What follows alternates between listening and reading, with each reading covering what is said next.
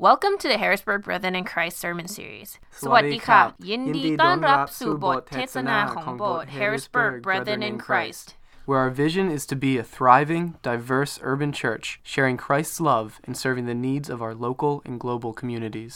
And here's this week's sermon. We hope you enjoy it too.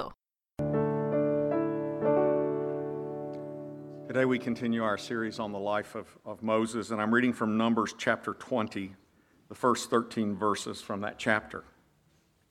In the first month, the whole Israelite community arrived at the desert of Zin, and they stayed at Kadesh. There Miriam died and was buried.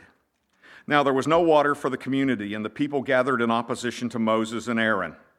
They quarreled with Moses and said, "If only we had died when our brothers fell dead before the Lord. Why did you bring the Lord's community into this wilderness that we and our livestock should die here? Why did you bring us up out of Egypt to this terrible place? It has no grain or figs, grapevines, or pomegranates, and there is no water to drink."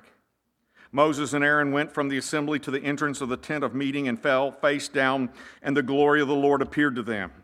The Lord said to Moses, "Take the staff, you and your brother Aaron, gather the assembly together, speak to that rock before their eyes, and it will pour out its water. You will bring water out of the rock for the community so they and their livestock can drink." So Moses took the staff from the Lord's presence just as he commanded him. He and Aaron gathered the assembly together in front of the rock, and Moses said to them, "Listen, you rebels, must we bring you water out of this rock?" Then Moses raised his arm and struck the rock twice with his staff. Water gushed out, and the community and their livestock drank.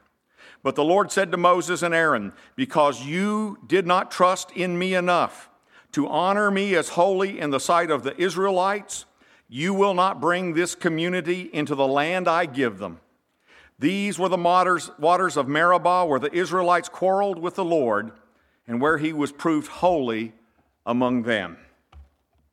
As we look at the life of Moses, it's important to take lessons both ways, both his virtues and his faults. And in this chapter, we see one fault that followed Moses all of his life. Moses had a temper problem. He killed an Egyptian slave master for abusing a fellow Hebrew at the age of 40, and he spent the next 40 years in the desert as a result. In a moment of rage, he took vengeance into his own hands. And then it says after the 9th plague, it says Moses left Pharaoh's chamber in a fury, nearly out of control, despite the fact that God told Moses, and after the 8 plagues, he had everything in control. And then there was the incident of the golden calf. Moses was so angry when he came down from Sinai and saw they had built an idol, he smashed something he shouldn't have smashed. 2 tablets of stone with the 10 commandments on them, made and given to Israel by God from Sinai. Then Moses, he was really mad. He set fire to the calf. He melted it down. He ground it into powder. He put it in Israel's water and made all the Israelites drink the water. That is a mad Moses. You might not have noticed, but the second time around when God remade the 10 commandments on the 2 tablets of stone, God made Moses carve out the second set of tablets. Then God wrote on them. But in his own way, God was saying, "You broke my tablets the first time, you get to make them this time." This was God's way of chastising Moses again, subtly about his temper.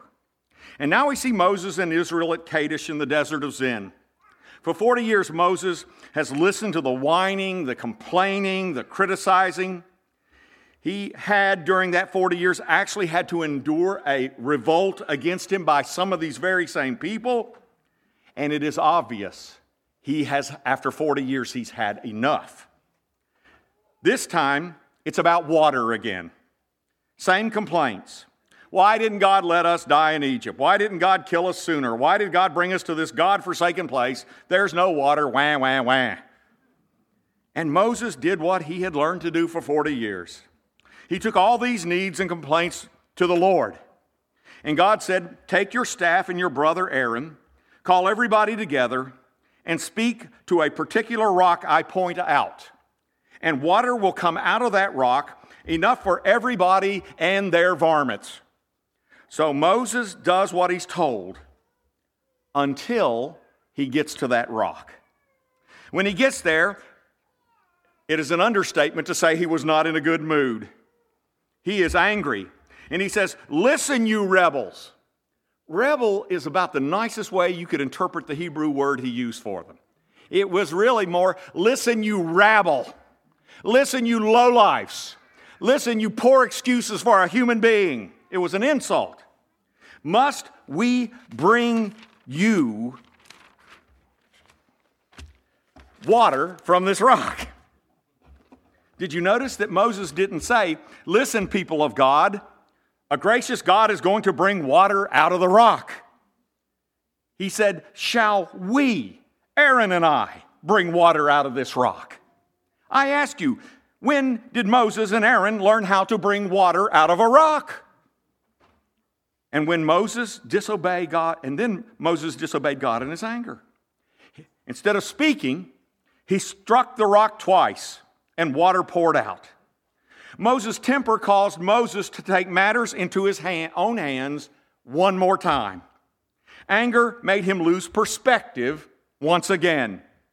You see, Israel and its water needs were God's problem, not Moses' problem. Moses forgot that. If water came out of the rock, it was up to God, not Moses and Aaron.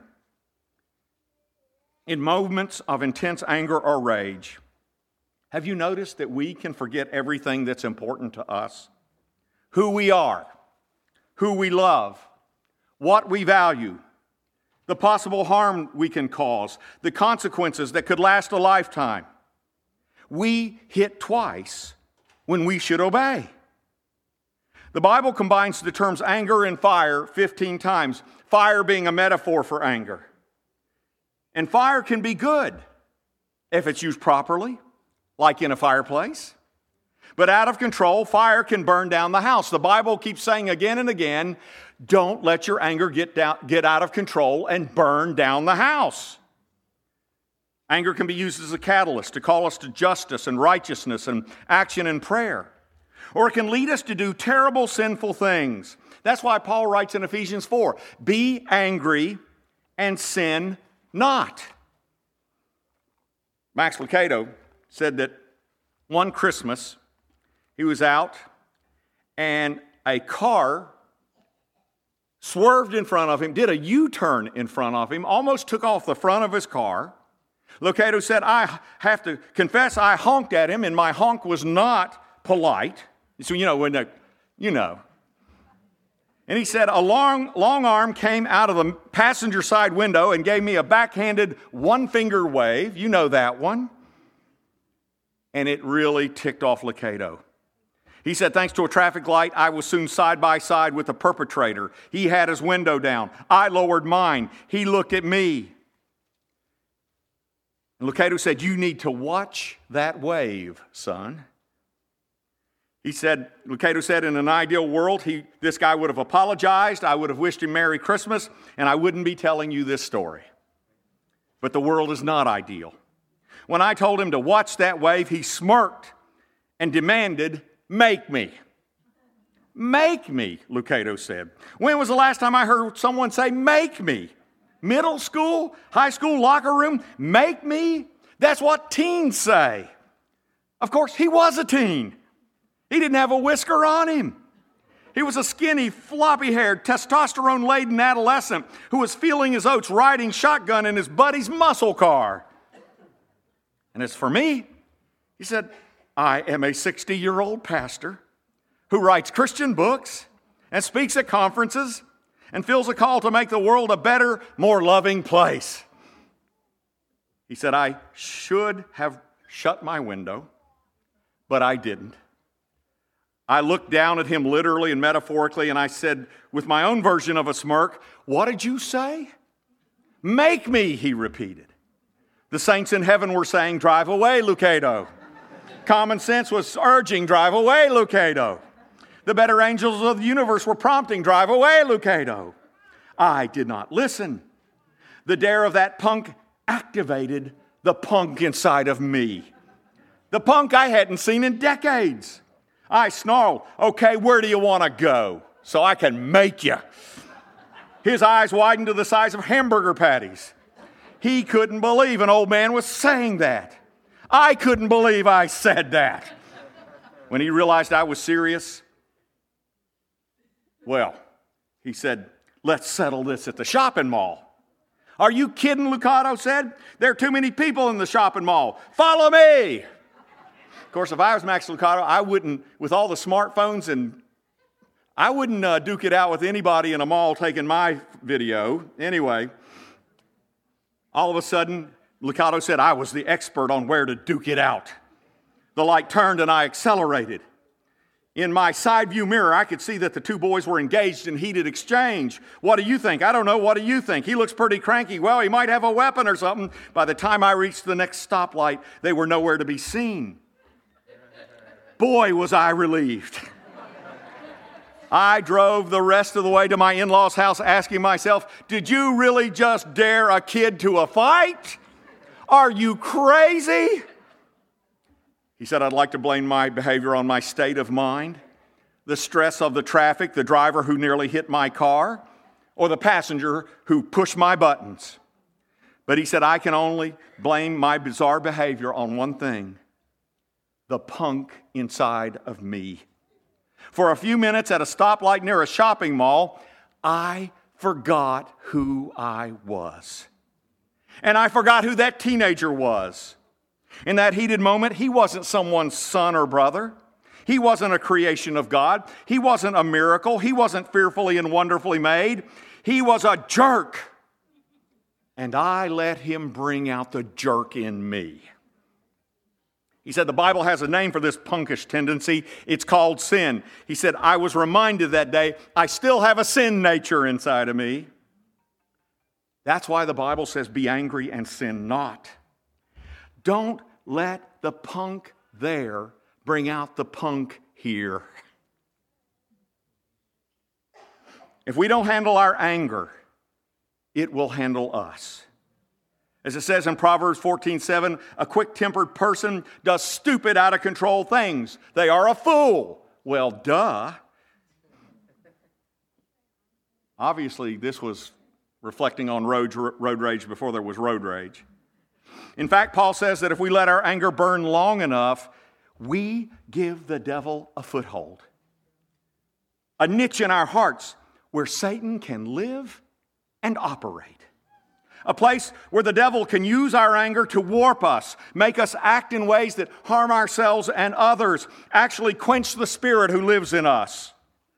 And it cost Moses because God says to Moses, you did not trust in me enough to honor me as holy in the sight of the Lord, because you had a hissy fit in all of Israel, because you embarrassed me and yourself, because you took matters into your own hands and disobeyed me in your anger, you will not take this community into the land I gave them. You don't get to go into the promised land. Moses prayed, it says in Deuteronomy, 3 times for God to change his mind. And finally, on the 3rd time, God said no, with a finality that said, do not ask again. Some of you may be saying, come on. Moses, he had every right to be angry. And all he did was whack a rock twice. What's the big deal? The big deal is that disobedience is always a big deal.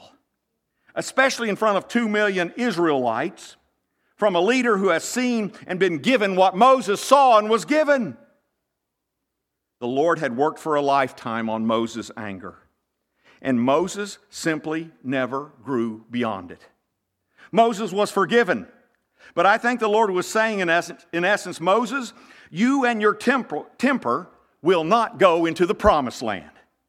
A raging temper is bad enough up till now, but I will not take you and your out-of-control temper into a land full of giants and fortified cities and enemy armies. I can't afford for you to make rash decisions under those conditions. It could be disastrous.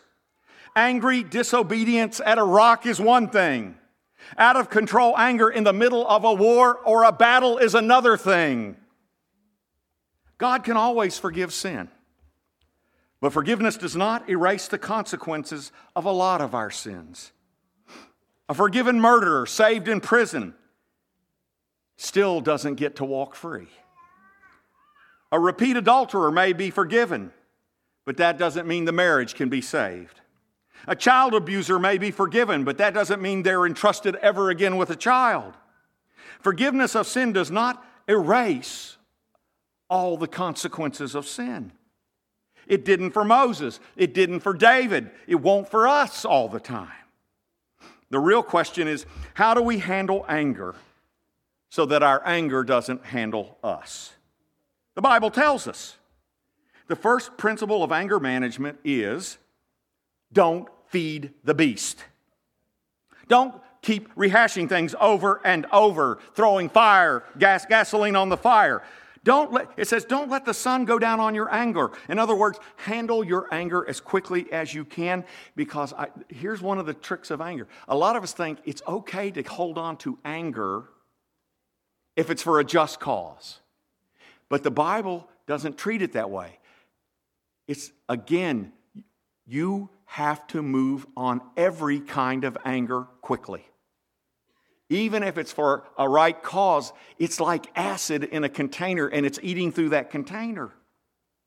Get control of your thinking and take a step back. 7 times the Bible says God is slow to anger. Try emulating Him. Count to 10. Get under control. It's your choice. And please don't tell me you can't control it when you get mad. Have you ever been in one of those situations, and I have, where you are yelling at your kid or your spouse and the phone rings right in the middle of a shout? And you're going, "Rah, hi. Yeah, things are going great. How about you? Oh, that's wonderful. Praise the Lord. Great hearing from you. Blessings. Bye. Now, where was I? I'm going to make you sorry you were born." Don't tell me you can't control yourself. And if you need a little help, just pretend Mary Lou Roog and Anna Peachy are in the room watching you. That ought to add to your sanctification. Or try Jesus. Oh, that's a wild idea. Pretend Jesus is in the room. Because He is. Second, explore this. If you're really, really, really angry, ask yourself, why am I so angry? What buttons just got pushed? What scabs got picked at? What old wounds are bleeding? Pray for God's perspective and wisdom. And if need be, talk to a trusted friend or counselor. Ask, am I overreacting? Or do I need to set boundaries here? What's the Christian response to this situation? What do I need from the Lord to face this situation in a new way? And third, see your anger as a potential call to action or change. Do I need to confront somebody in love? Or write a senator? Or march? As I said before, our anger can be a catalyst to act for justice and righteousness. Do you think Muslims are being unfairly singled out in this nation right now? I have a suggestion. Don't just get mad and stay mad. Do something about it. Befriend a Muslim. By the way, in our ESL class, our English as a Second Language class on Wednesday night, we have numbers of Muslims who are coming to our ESL class, and they are learning English, and friendships are forming out of that class. This Muslim family that has started to attend our Wednesday night ESL class, there are approximately 50 in this family. 50! And friendships are being made. In fact, in the last couple of weeks, the head of this family, John Hawbecker, was there. He was in the first service. In front of the family, he grabbed John Hawbecker and in front of the family kissed him on the cheek and said, "This man is our father. This man is our brother." God is doing something. Something's going to happen there. If you want to pray for something, pray for God to break into the lives of our Muslim friends on Wednesday night. A mosque in Steelton, by the way. Yeah, praise the Lord for that. Yeah. By the way, a mosque in Steelton felt threatened a few weeks back when 2 of its members had knives held to their throats and were told get out of America. The next Saturday, the church was ringed with Christians during the worship service. As a public witness to the community that we love these folks, and as a witness to the folks inside the mosque, we are your friends. Friendships came out of that day. And some of the people that were in that ring around that church are in the sanctuary this morning.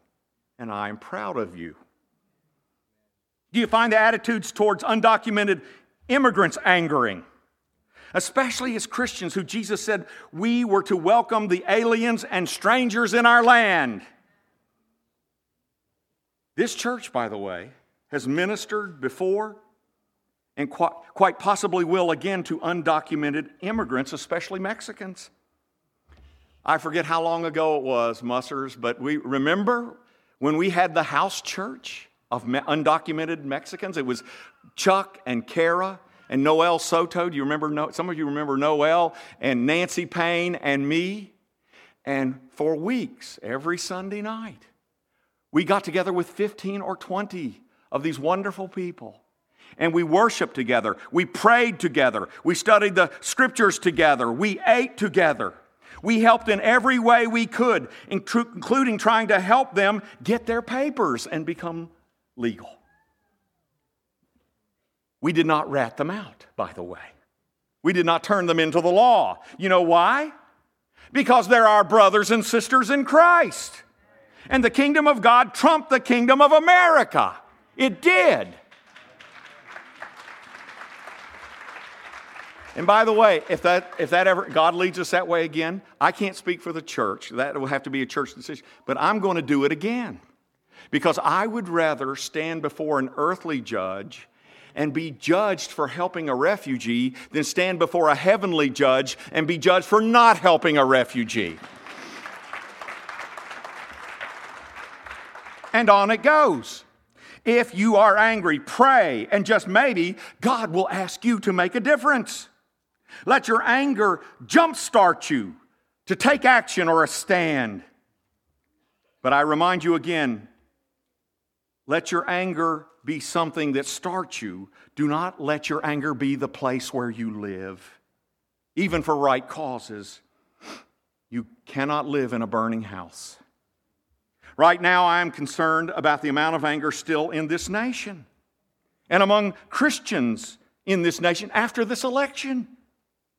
There are Christians talking to other Christians in very unchristian ways. I talked to a young woman after church this morning. She was devastated because in social media, she had said something and dared to disagree with some of her friends on the opposite side, and they eviscerated her. And she said, I thought they were my brothers and sisters in Christ. I thought they loved me. I cannot believe that over politics, all that got thrown out the window. And for myself, there are things, I experienced things this election I have never experienced before, ever. I am 63 and a half.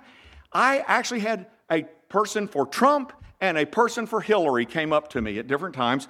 And both of them said to me, in effect, if you vote for Trump, you're not a good Christian. Or the other one said, if you vote for Hillary, you're not a good Christian. I have never had someone question my heart and my allegiance to Jesus Christ over an election. I had to beat the pulp out of both of them to show how much I love Jesus. I love Him. I didn't beat him up. I just went on social media and crucified him. Anyway, by the way, have you noticed that the ratings for Jerry Springer are going down? That's because the real action's in Facebook, brothers and sisters. You want to see crazy zoo-like behavior, get on Facebook. At least that's what I'm told. Some of you going, you've never been on Facebook in your life, and you're right, but I hear things. Right now, Christina Cleveland is a young African-American writer from California who's written a book entitled Disunity in Christ, uncovering the hidden forces that keep us apart. And she talked about that she, in her church, she said, there was one guy in my church named Ben that drove me absolutely nuts. He was the most offensive person I knew. She said, everything about him bugged me, from his inflexible and preachy conservatism, both in politics and religion, to his career as an engineer working for the military-industrial complex, to his dorky Hawaiian print button-down shirts, which were the greatest offense of all. And she said, I was praying, lamenting that Ben was a part of my life. And suddenly the Spirit spoke to her, and she was confronted with the idea that Ben was going to be in heaven with me for all eternity. I would never, ever be rid of him. And suddenly the idea of frolicking on the streets of gold seemed less enticing. That's okay.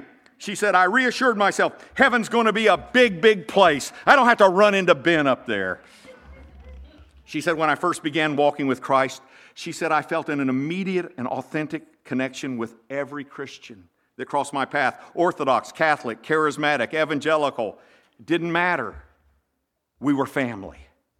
But she said, as I continued to grow, she said, I got a whole lot pickier. She said, I chose to build a community with people with whom I could pretty much agree on everything. I invested lots of time and energy in fostering relationships with people who had similar ethnic backgrounds, were about my age, possessed similar educational degrees, professed similar theology, worshiped like me, voted like me, were fluent in the language of my postmodern, intellectual, wanderlustful, diverse culture. She said, I sincerely thought I was doing a fabulous job because, hey, I was living in community, and isn't that what good Christians are supposed to do? She said, I began to judge other Christians by labels and churches they went to. And she said, the way I saw it, there were two types of Christians, the right kind of Christian and the wrong kind of Christian. It was that simple, she said.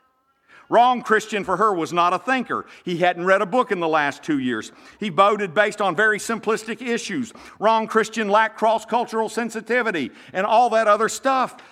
That was wrong Christian. But again, the Spirit was working with her about her and her judgmental attitude. And she began to see that Jesus was bigger than her right Christian, wrong Christian categories. It was really brought home to her one summer when Santa Barbara was subjected to a series of devastating fires. She said, we are talking about fires of biblical proportions. The whole city was covered in smoke and soot for most of the month of July. She said, and the wildfires threatened the homes of a number of people in our church. She said, most of us were running from the fires, but not Ben. Ben was headed straight for the homes that were in danger. Checking on the people of the church, offering to do anything to help them, giving them rides, helping them protect their homes, letting them stay at his house. She said he did this in spite of the fact that many of the people to whom he was offering help hailed from different ethnic backgrounds, voted for different candidates, held opposing eschatological views on how the world was going to end. He was pre-millennial, for Pete's sakes, and he dressed in those Hawaiian shirts. She said, during that summer, Ben showed me what it looks like to lessen the differences on these other fronts in order to love each other in sacrificial ways. As a member of the family of God, Ben demonstrated the character of Jesus to me that I wasn't demonstrating. And she said, to her utter shock and belief, in terms of my spiritual growth, Ben is essential to me. And I would never have recognized this if I had forever cast him as wrong Christian. The revelation about Ben makes me wonder if our understanding of Jesus is limited by our inability to see him represented in the diversity of the body of Christ. I wonder how much Christ's heart is broken when we denigrate followers of Christ who differ from us. I shudder at the thought. And she says this, I love this. Real discipleship is cross-cultural. It is cross-cultural. When we meet Jesus around people who are just like us and they continue to follow Jesus, then continue to follow Jesus with people who are just like us, we stifle our growth in Christ and open ourselves up to a world of division. However, when we're rubbing elbows in Christian fellowship with people who are different from us, we learn from each other and grow more like Christ, like iron sharpens iron. And she says this, it's not just ethnic differences. It's not just educational and socioeconomic differences. She said we need to rub elbows with people who have different political differences and who are in the right Christian, wrong Christian kind of things. That's truly cross-cultural. That's how we grow. Now, please hear me on this. Christina is not saying, let's all keep quiet about our differences and sing Kumbaya together. She was saying quite the opposite. She was saying real Christianity is when we bring our differences into the same room and start a dialogue that grows us all. It is not backing down from the truth, but speaking the truth in love to each other that demonstrates our oneness in Christ and grows us beyond each of our narrow vision of reality. I need people different from me to grow into the image of Jesus. And that includes, God help me, politics. Ben showed Christina something she needed, and she did the same for Ben. Iron sharpens iron. You see, in the body of Christ, disagreement is not the problem. The lack of love is the problem. Jesus said, love your enemies, and that includes political ones, especially if they are your brother or sister in Christ. I grew up in the 60s. And I saw two great movements for peace and justice. One was the civil rights movement. Of course, it was led by Martin Luther King. It was a movement based entirely on the teachings of Jesus. In that movement, hatred for white people, even white racists who were oppressing them, was not allowed. There would be no demonizing of anyone. The goal was to make people face the truth about themselves. And so, what they did was they behaved in such a way as to awaken people's consciences to the hatred and violence in their own souls. The goal was not to dismiss or attack anyone. And by the way, if you watched, there were plenty of race riots in the 60s. But if you ever, let me ask you, if you watch a march led by Martin Luther King, did you ever see anyone in that march scream epithets at anybody? Or throw a brick at anybody? Or riot? Or beat someone up, or hurl things at police, or blow up a building? The civil rights movement was a movement for justice. It was fueled by love, and it was fueled by truth, and it was fueled by spiritual power. And they used their bodies as living sacrifices for their cause. But they absolutely refused to hate anybody. And then I saw the peace movement against the Vietnam War. I, too, was against that war. I felt it was based on lies of politicians, especially LBJ. Plus, I'm a pacifist. I don't support war. I love soldiers. I hate war. And this movement, although thousands of Christians supported it and were part of it, a lot of Christians, including myself, didn't like what happened in the name of peace, including Martin Luther King. Because this movement was primarily a secular movement fueled by anger at the establishment. Remember? Bring down the man. And in the name of peace in this movement, I saw bricks thrown through windows.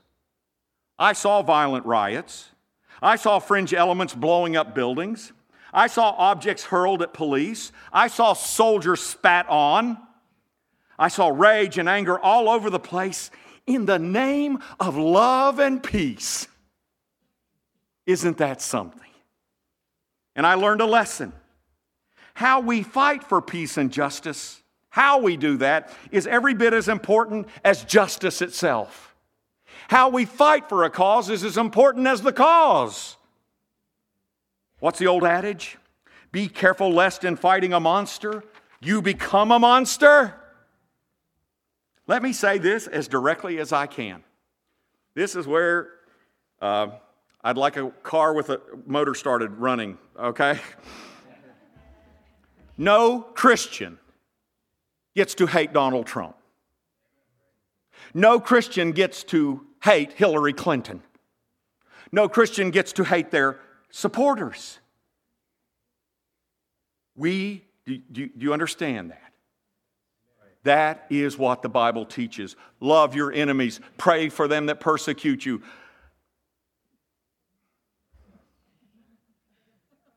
And by the way, we're to pray for the president, even if we disagree with him and work for causes opposite of him. You know why we're supposed to pray for our leaders? By the way, when Paul asked the early Christians to pray for the Caesars, you know why he asked them to do that? It wasn't because they shared the same political platform. Part of the platform was persecuting Christians. It was because he said, pray that things may go well for you, that you can live in peace. Pray for peace to spread in the government to do its proper function. And you know what I really think why he wanted them to pray for the Caesars? I think he wanted them to pray for the Caesars to keep hatred out of their own souls.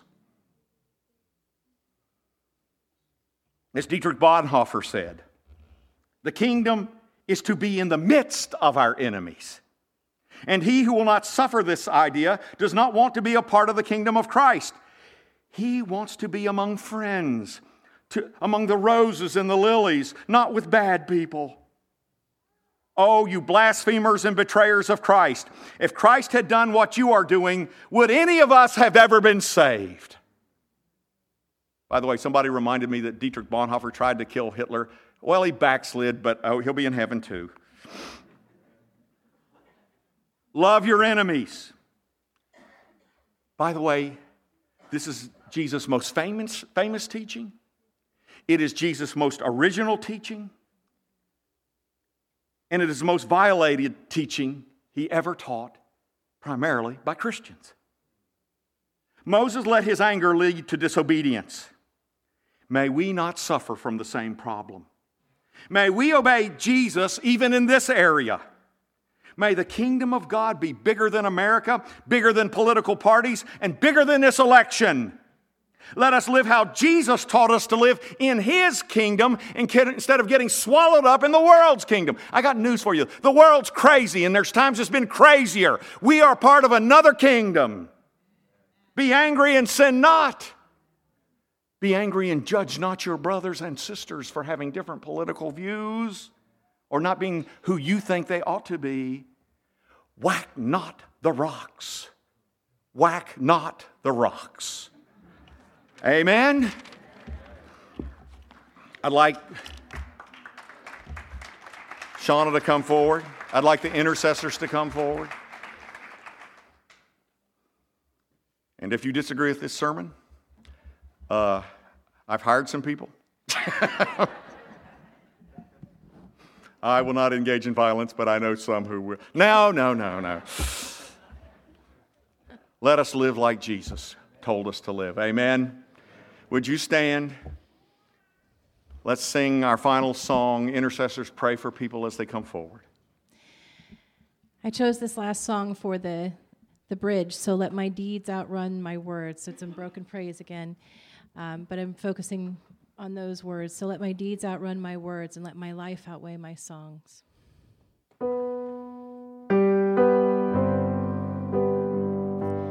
Praise unbroken, praise unending, be yours forevermore. Praise untainted, praise unfading, be yours forevermore. Be yours forevermore.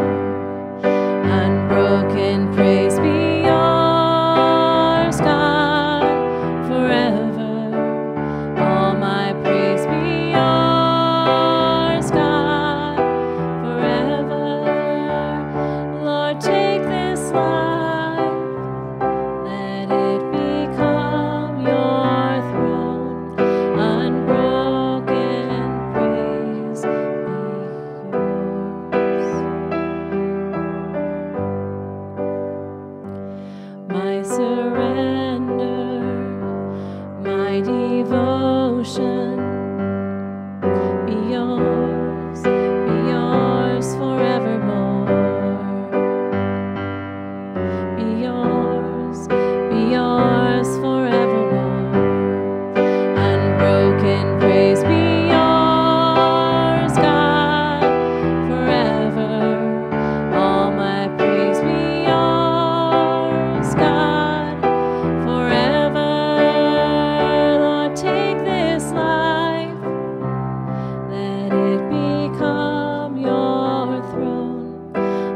unbroken praise be yours. So let my deeds outrun my words, and let my life outweigh my songs. So let my deeds outrun my words, and let my life outweigh my songs. Unbroken praise be yours, God, forever. All my praise be yours, God, forever. Lord, take this life, let it become your throne. Unbroken praise be yours. Unbroken praise be yours, God, forever. All my praise be yours, God, forever. Lord, take this life, let it become your throne. Unbroken praise be yours. So let my deeds outrun my words, and let my life outweigh my songs. So let my deeds outrun my words, and let my life outweigh my songs. Unbroken praise be yours.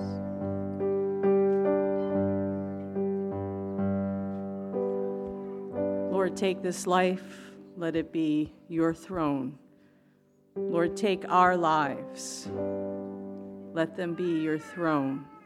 And let them touch our world with love. We pray this in Jesus' name. Amen. We're going to prepare for our council meeting. If you're staying, we are going to be setting up tables in the back here for the lunch line. And if you're not staying, you can chat with one another, but maybe come over more to this side of the room to do so. Give us a couple minutes to set up the line, and then we'd like the children and the children's workers to go through first so that they can get to where they need to be. We'll start the line from the left side closest to the wall and go toward the center of the room. If you could be quiet for just a minute while I give the rest of the instructions. Don't make us come out there. Woody's going to come after you. There are several choices for sandwiches. There'll be ham, there'll be turkey, there'll be sweet bologna. In addition, we have some just plain rolls. If you'd like to just make a cheese sandwich, you can do that. Then you can pick up lettuce, tomatoes, cheese, condiments, carrots, ranch dressing, chips, cookies, water bottle. And then find a seat somewhere in the sanctuary. You can get a plate or a lunch bag at the front of the line, whichever you prefer. Go down both sides of the tables to make the line go more quickly. And now I'd like to pray for our meal. Lord, we thank you that we get to have lunch together before our meeting and to share with one another. We thank you for the gift of being part of this church family. We pray your blessing on our time together, your blessing on our food, your blessing on those who prepared it. We're grateful, God, for your many gifts to us. In Jesus' name we pray. Amen.